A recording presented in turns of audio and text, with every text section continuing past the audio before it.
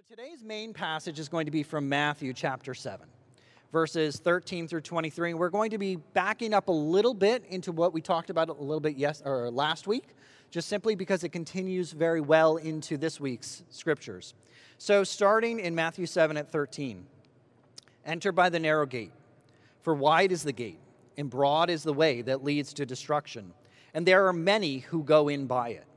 Because narrow is the gate, and difficult is the way which leads to life, and there are few who find it. Beware of false prophets, who come to you in sheep's clothing, but inwardly they are ravenous wolves. You will know them by their fruits. Do men gather grapes from thorn bushes or figs from thistles? Even so, a good tree bears good fruit, but a bad tree, bad fruit. A good tree cannot bear bad fruit, nor can a bad tree bear good fruit. Every tree that does not bear good fruit is cut down and thrown into the fire. Therefore, by their fruits you will know them.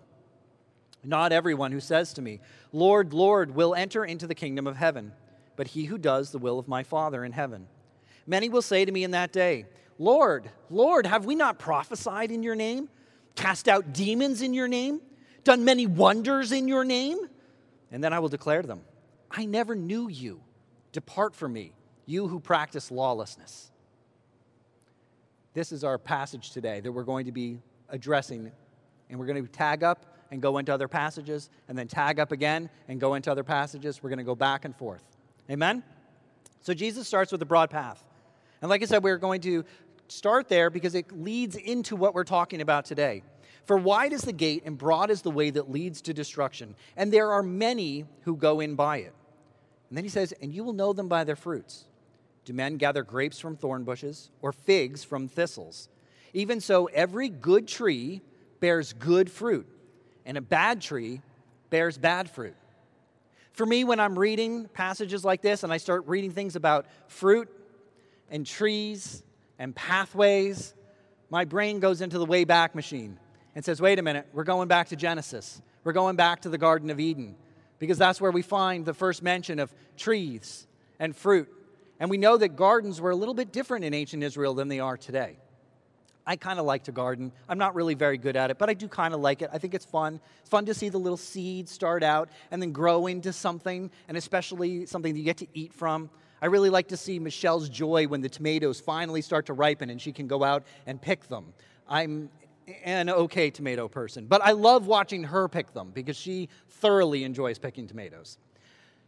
But gardens for us today are different than gardens were back in ancient Israel. Really, our gardens today are really just vegetable plots. I mean, really, you got a few rows of something that you're growing, peas, tomatoes, carrots, peppers, cucumbers, whatever. It's a vegetable plot. It's there to serve a purpose, to grow something. It's utilitarian. Gardens back in ancient Israel were something else. Multiple families or multiple generations would live in a home, and the home would be passed on from one to another. And as each generation started to rise up and take possession of that home, they would change the garden. They might add another section to the garden. They may change some of the decorative carvings in there. But gardens in ancient Israel were a place to meet. They were a place to get together, to entertain, because it would be light outside. And it would be cooler outside than it would be inside during the day. And so the garden took on a very different purpose. It's more like our backyard in America with our grill and our patio and maybe a pool and maybe some herbs for the kitchen and something more along that lines. It's not really the vegetable plot that we tend to think about when we first hear the word garden here in America in the 21st century.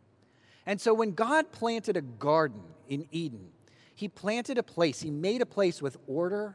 He made a place where Adam and God could get together in the cool of the day and spend time with one another. He created a very different environment than just a vegetable patch. And it was common that the gardens would have a broad central path going through it, and then it would have smaller branching paths going in different directions to different areas. Maybe a place for medicinal herbs. Maybe a place for kitchen herbs. Maybe a place with a little bench to sit and talk. Maybe a place for a little bit of privacy and quiet reflection. It would have different areas for different purposes, all of them beautiful, all of them serving a need or a purpose. And so God planted a garden back in Eden. And there were two main trees really within this garden. There was, of course, the tree of the knowledge of good and evil. And that's one that we're all very familiar with. There was a second tree that we're also going to talk about in a few moments. Now, I know for all those who are going to be literalists, there were lots and lots of trees. I know that. I get it. Adam could eat from every tree in the garden. I got it. There are lots and lots of trees. Okay, for the sake of today, there really were two trees of significance, right? There was the tree of the knowledge of good and evil, and there was a second tree. And so there's that broad path going through the garden to the center where the tree of the knowledge of good and evil is. And so when Jesus is talking about the broad path, it brings my mind back to the Garden of Eden and these trees. It also brought my mind back to something else. C.S. Lewis wrote a book called The Screwtape Letters. In it, you have, in case you're unfamiliar with the story, you have a master demon, Screwtape, who is writing letters to his understudy, his nephew, Wormwood. And Wormwood's job was to try to deceive a human, and he called him his patient, and he wanted to deceive him and get him ready to go to hell, right? And so he's coming up with these grand plans, these grand schemes on how he will get his patient to go to hell. And his uncle, Screwtape, who's a master deceiver, writes his nephew letters. And in one of the letters, he says this to him. He says, "Indeed, the safest road to hell is the gradual one, the gentle slope, soft underfoot, without sudden turnings, without milestones, without signposts. Your affectionate uncle, Screwtape." You see, the message that his uncle was trying to let him know was, you don't need some grand scheme, some grandiose plan to get this human patient to go to hell. Not when something small would do instead, right? No sudden turns. There's no need for murder when a simple offense will do. Back in Matthew 6, remember Jesus said, you've learned, right? You've been told, do not commit murder. But I say to you, don't be angry with your brother without a cause. Why? Because murder will certainly bring us to hell, but so will an offense without cause. It's just as sure a way to get us to hell as murder is, right? He said to him, let there be no milestones. Why? Because you don't want the patient to know how far they've gone. You don't want them to realize how closely they're getting to hell. You don't want any milestones on the way. You want them to just walk along that gentle, smooth, comfortable path, just easing on down into hell. Don't give them any milestones to wake them up. Don't give them any milestones, anything that might alert them to where they are, the condition of their soul. It says, don't give them any signposts. Don't let them know where they're headed. That's the worst thing. You don't want them to know this. You've got to keep them lulled, a sense of security, a sense of peace. And so there's this broad path, and many are they who find it, and it leads to a wide gate, and many are they who enter in by it. And Jesus then says, beware of false prophets who come to you in sheep's clothing, but inwardly they are ravenous wolves. And we think of prophets. And a prophet, it's a religious term, right? You start thinking about, like Moses up there with the Ten Commandments. You start thinking about, Elijah and Elisha, right? You start thinking of this religious term, this prophet, this God man, this spiritual man. And that's true. A prophet is someone, from this sense, that hears from heaven, that gets a word for a person, or gets a word for a people, or gets a word about a season. They're a person who looks around and sees through Jesus' eyes what's going on and can share that with people around them in hopes of turning their hearts back to God. But Jesus is talking about false prophets here. He's talking about someone else. Someone who looks at the world through a particular lens of eyes that's not Jesus' eyes. Someone who listens and sees the landscape and starts describing the landscape of the world, but is not in order to turn people back to Jesus. And so he says, beware of false prophets who come to you in sheep's clothing, but inwardly they're ravenous wolves. See, the false prophets are all along that broad path. The false prophets are there calling out to you, Tony, what you need is fame. Fame, Tony. pursue fame. When you get to the end of this path, in the center of the garden, there's a place where you can pick and you can eat and you can be famous. I did it. It's awesome. I came back here to let you know you can do it, right? I came here to let you know you can be famous, and that's how you find true happiness in this life, right? Looks around and he says, no, Marissa, no, you can have money. You can have money. That's the answer. That's the answer. That's what I picked. When I got to the center, I picked and I got money, and I've just come back a little bit on the path to let you know you can have money, and money is great, and money is wonderful, and have as much money as you can have, and money, money, money, money, money. Money, money, money, money, right? I mean, these prophets are there along the path. And they are dressed in sheep's clothing, which just simply means they're trying to let you know, they're trying to portray something, that they're good and that they're safe and that they know what they're talking about, and there's nothing for you to worry about. Just keep walking. Just keep walking down that path. Just keep going, one foot in front of the other, in front of the other, just an easy, gentle path. Money, fame, fun. You can have as much fun as you want. You can experience as much fun as you want. Chase fun. Pursue fun. Jeremy, pursue fun with everything in you. Pursue the fun. That's what life's all about. Don't worry about that other stuff. Pursue the fun. Pursue the fun. That's it. And they just encourage us to keep walking and to keep walking. They point the way.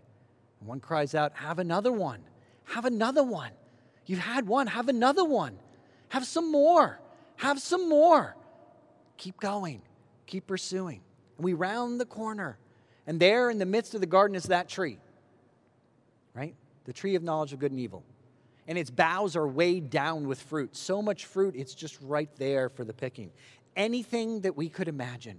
Any pleasure, any experience, anything we want, it's right there for the having. 1 John 2:16 says, when he's describing this, he says, listen, it's the lust of the flesh, and it's the lust of the eyes, and it's the pride of life.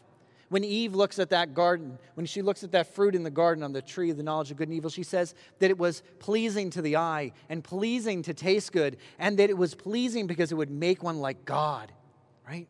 Lust of the eyes, lust of the flesh, the pride of life. And so that's what awaits for us at the end of that broad path. And if we pick from it and eat from it, we'll be satisfied. If we pick from it and eat from it, everything will be okay. If we pick from it and eat from it over and over, and if that one didn't satisfy, then another one. And if that one didn't satisfy, then another one. And if that one didn't satisfy, then another one. And if that one didn't satisfy, then another one. Let me just pick something. Solomon in Ecclesiastes 2 comes to a conclusion about this. It's a fairly long passage, but bear with me. He says, I said to myself, come now, I will test you with pleasure to find out what is good. But that also proved to be meaningless. Laughter, I said, is madness. And what does pleasure accomplish? I tried cheering myself with wine and embracing folly, my mind still guiding me with wisdom. I wanted to see what was good for people to do under the heavens during the few days of their lives. So I undertook great projects. And I built houses for myself, and I planted vineyards, and I made gardens and parks, and planted all kinds of trees and fruit in them. I made reservoirs to water groves of flourishing trees. I bought male and female slaves, and had other slaves who were born in my house. I owned more herds and flocks than anyone in Jerusalem before me. I amassed silver and gold for myself, and the treasure of kings and provinces. I acquired male and female singers, a harem as well, the delights of a man's heart. I became greater by far than anyone in Jerusalem before me. In all of this, wisdom stayed with me. I denied myself nothing my eyes desired. I refused myself no pleasure. My heart took delight in my labor, and this was all the reward for my toil. Yet when I surveyed all that my hands had done, and what I had toiled to achieve, everything was meaningless, a chasing after the wind. Nothing was gained under the sun. Solomon's saying, listen, for all of the fruit that I picked off of that tree of the knowledge of good and evil, for everything I tried to do, every single thing, every way I tried to fill the emptiness that was in my soul, the emptiness that was in my heart, every time I looked for some sort of meaning, some sort of purpose in life, and I picked from that tree, I discovered in the end, it was all meaningless. There was nothing to it. I was still ravenous. My hunger was never satisfied. Romans chapter 12, verse 2 says, be no longer conformed to the patterns of this world, but be transformed by the renewing of your mind, that you may know the will of God, his good, pleasing, and perfect will. Don't be conformed any longer to the patterns of this world, right? Don't be conformed any longer. Think of like a Jell-O mold, right? Just, you put the Jell-O in, it sets, you pull it off, and there's the pattern of this world. Or maybe more accurately, maybe a better one, think of like a die cut, one of those metal dies, the dies for metal working, right? And they put the sheet of metal in, and they pull the lever down, and it stamps out the part. As quickly as you can pull the lever, it just stamps out another part. Another part, another part, another part, another part. Don't be conformed to the patterns of this world. No longer be conformed to the patterns of this world, but let your mind be renewed in God. Why? So that we can know the will of God, his good, pleasing, and perfect will. Don't be conformed to the patterns. Don't take from that tree. Don't take from that fruit. Don't just try to do what the prophets, the false prophets along the path are telling you. Jesus says there's a narrow gate and a difficult path. He says, enter by the narrow gate, because narrow is the gate and difficult is the way which leads to life. And there are few who find it. Not everyone who says to me, Lord, Lord, shall enter the kingdom of heaven, but he who does the will of my Father in heaven. Many will say to me in that day, Lord, Lord, have we not prophesied in your name, cast out demons in your name, done many wonders in your name? And I will declare to them, I never knew you. Depart from me, you who practice lawlessness. This verse petrifies me. This verse petrifies me. Because now, for the moment, I'm just going to talk to you who call yourself Christians. Whether you're here today with us and you say, yes, I gave my life to Jesus, I'm a Christian, or you're at home and you're a Christian, this verse is for us. Because they're saying, listen, I cast out demons in your name, Jesus. And you're telling me I can't go in? I prophesied in your name, Jesus, and you're telling me I don't get to go in? I did mighty wonders. It just means I performed miracles. It means I prayed for someone and they got healed. It means that I prayed and food was multiplied. It means water was turned into wine. Dead were raised. I did those things in your name, Jesus. I did that for your kingdom, Jesus. I don't get to go in at the end? That verse petrifies me. Jesus says, and I'll declare to them, I never knew you. Depart from me, you who practice lawlessness. He said it's a difficult way which leads to eternal life. Christianity is hard. It's not an easy life. Make no mistake, Christianity is not a way of life for the faint of heart. But before we go into that, I just want to remind us, because too often in Christianity, I think we have been a bit hard on people. And I don't think Jesus was hard on people. In fact, I think Jesus was fun. I think Jesus was a lot of fun. And here's the reason why I believe that. Because the scripture says that Jesus hung out with sinners and tax collectors. And if Jesus hung out with sinners and tax collectors, get this, that means they hung out with Jesus too. He had to be fun. He had to be fun or they wouldn't have hung out with them. They'd have been like, no, dude, you're killing the buzz. Get out of here. Right? Dude, you're bringing me down with all this heaven stuff and sin stuff. Stop condemning me. Dude, please, get out. Right? I mean, they would not have hung out with him if he wasn't fun. Jesus had to be fun. So Christians, let's be fun. Okay? City Church, let's be fun. If you're out there in the interwebs watching this today and you need a church to come to, please come to City Church. We'd love to have you. We have lots of space to social distance. And more than that, we have fun. Because we love Jesus, and Jesus was fun. Amen? So listen, the Christian life is hard. That doesn't mean it's not fun, and it doesn't mean it shouldn't be fun. Right? Okay, so having said that, had to make sure we had that caveat on there. So Jesus says, my yoke is easy and my burden is light. There's a reason, though, that Christianity is difficult. And it's not because of Jesus. It's not because of his yoke or his burden. It's because we have an enemy. We have an enemy of our souls. It's because he is in never-ending opposition to us. Every second of every day, there is an enemy who wants nothing more than to kill, steal, and destroy, who wants nothing more than to take your children and make sure their children have no future and no hope. There is an enemy of our souls who wants nothing more than to see us trapped and bound for all eternity with him, a pathetic little creature that the scripture says we're going to look on in heaven and we're going to say, that is the tormentor of humanity.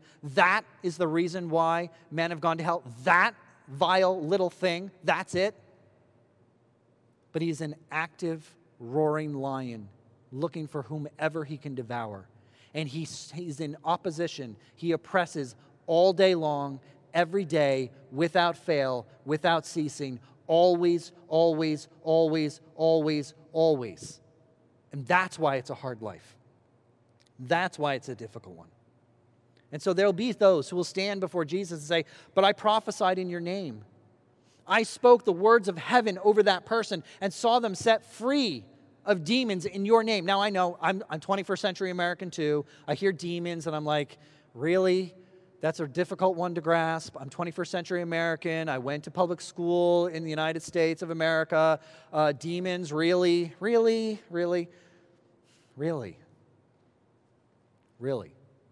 It's hard for us to grasp that in today's world. It's one of those barriers, one of those stumbling blocks that is before us as Americans. But it's real. The spiritual realm is real. It may be difficult for us to handle, but it's real. Make no mistake, there is an enemy looking to destroy us. And Jesus says, depart. You who practice lawlessness, depart. And practicing lawlessness is really a pretty simple idea. It's when we try to get better at being lawless, rehearsing a lie ahead of time so we make sure it comes out well. Thinking about a lie that we told in the past and why it didn't work to maybe be able to tell a better one in the future. Right? Thinking about ways to maybe, this is kind of silly, I admit it, I speed too. Come on, I'm sure everyone in this room who drives a car has at least once exceeded the speed limit. But come on, there are times when I'm like, you know what, if I just go 79, that's just slow enough that the cops won't really care, right? It's practicing lawlessness. Now, I'm not trying to say you got to be perfect. I'm certainly not saying I'm perfect. I'm just saying keep that in mind. When we do that in our lives, when we look for ways to improve our skills at being bad, we're practicing lawlessness. And Jesus said, depart from me. You who practice lawlessness, depart from me. The scripture says that where lawlessness abounds, the love of many grow cold. The love of many people grows cold when I practice lawlessness in my life. That's a scary thought. And so Jesus says, listen, you who practice lawlessness, depart from me. Romans 8:37 though, Romans 8:37 says this. It says that you are more than conquerors in Christ Jesus. We're more than conquerors. I love this verse. I love this verse for the simple reason that one day I was reading it and I stopped and said, wait a minute, how do you be more than a conqueror? Right? The conqueror is the winner. How do you be more than a winner? I mean, really, how do you be more than the winner? I'm the winner. Oh, no, I'm the more than the winner. Wait a minute. No, who are you? Shut up. You're not the more than the winner. How you can't be more than the winner? I'm the winner. How do you do that? And so I started praying about it and thinking about it. And it occurred to me, here's the thing.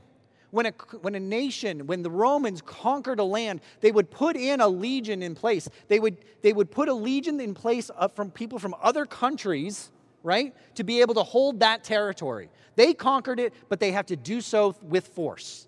They have to do so with an army. To make sure that you don't rise up and that you don't rebel against them, they've got an army in place to keep you seated in your seats, to keep you being good and obedient little people. So they put an army in place. Well, Jesus says you're more than conquerors because you don't need an army in place. You don't need someone to hold you in your spot any longer. Why? Because your heart is going to get attached to the kingdom of heaven. Your heart is going to get attached to who your Father is in heaven. Your heart is going to get attached to who Jesus is. Your heart is going to be changed from this old stony heart that needed to be conquered and held in place. And instead you're going to get a new heart of flesh that loves Jesus and beats for Jesus. His blood is going to flow through your veins. His Spirit is going to be in your man. His words are going to come out of your mouth. Why? Because you're going to be more than a conqueror. It's why Methodism doesn't really work. I'm going to just try to be really good and do behavior modification and be a really, really good human. No, I need to be more than a conqueror. I need my heart to be transformed so that I have the heart of Jesus. So it beats with the heart of Jesus. So it sees people with the eyes of Jesus. I need to be more than a conqueror. And that's what he says. Do not conform any longer to the patterns of this world, right? Be transformed by the renewing of your mind, that you may know the will of God, that you can be more than a conqueror. You see, there's a narrow gate. It's not enough to just walk down the path. It's not enough just to walk down that hard path. There's a narrow gate that we've got to get through to get into the kingdom of heaven. And that gate that's there, it's the tree of life. That gate is the tree of life in the midst of the garden. That gate is the tree of life. And here's the thing about the tree of life. It doesn't look all that appealing. The tree of life doesn't look that great. The fruit that's hanging on it doesn't look that pretty. It's a difficult path to get to, remember. There are few who find it. But when you get down along the way and you make it along the path and you get to the point where you get to see the tree of life and you look at it, the fruit that's hanging there doesn't look like fruit that you really want to eat. It doesn't look all that appetizing. It doesn't make us feel good about us. The fruit on that tree isn't attractive. In fact, the tree itself isn't attractive. It's rough, and it's blotched, and it's stained by the juice from that fruit. That tree has no leaves. It's only got 2 branches going out to either side. It's rigid, it's hard, it's inflexible, and the fruit that's hanging there on that tree is bruised. The fruit that's hanging there on that tree is beaten. The fruit that's hanging there on that tree, it's seeping blood-red juice. That fruit that's hanging there on the tree, wow, it almost looks like a man. That hanging, bleeding, bruised, beaten, pierced, and naked fruit hanging there. And Jesus says, whoever eats of my flesh and drinks of my blood has eternal life, and I will raise him up in that last day.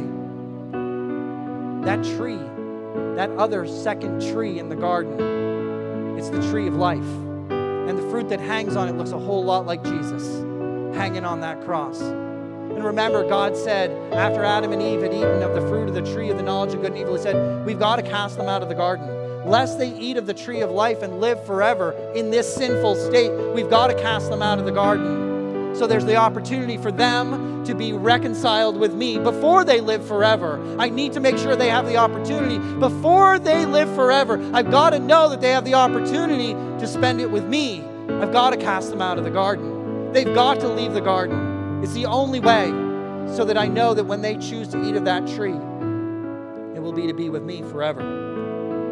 Jesus says, depart from me, you who practice lawlessness. That narrow gate, it's the cross.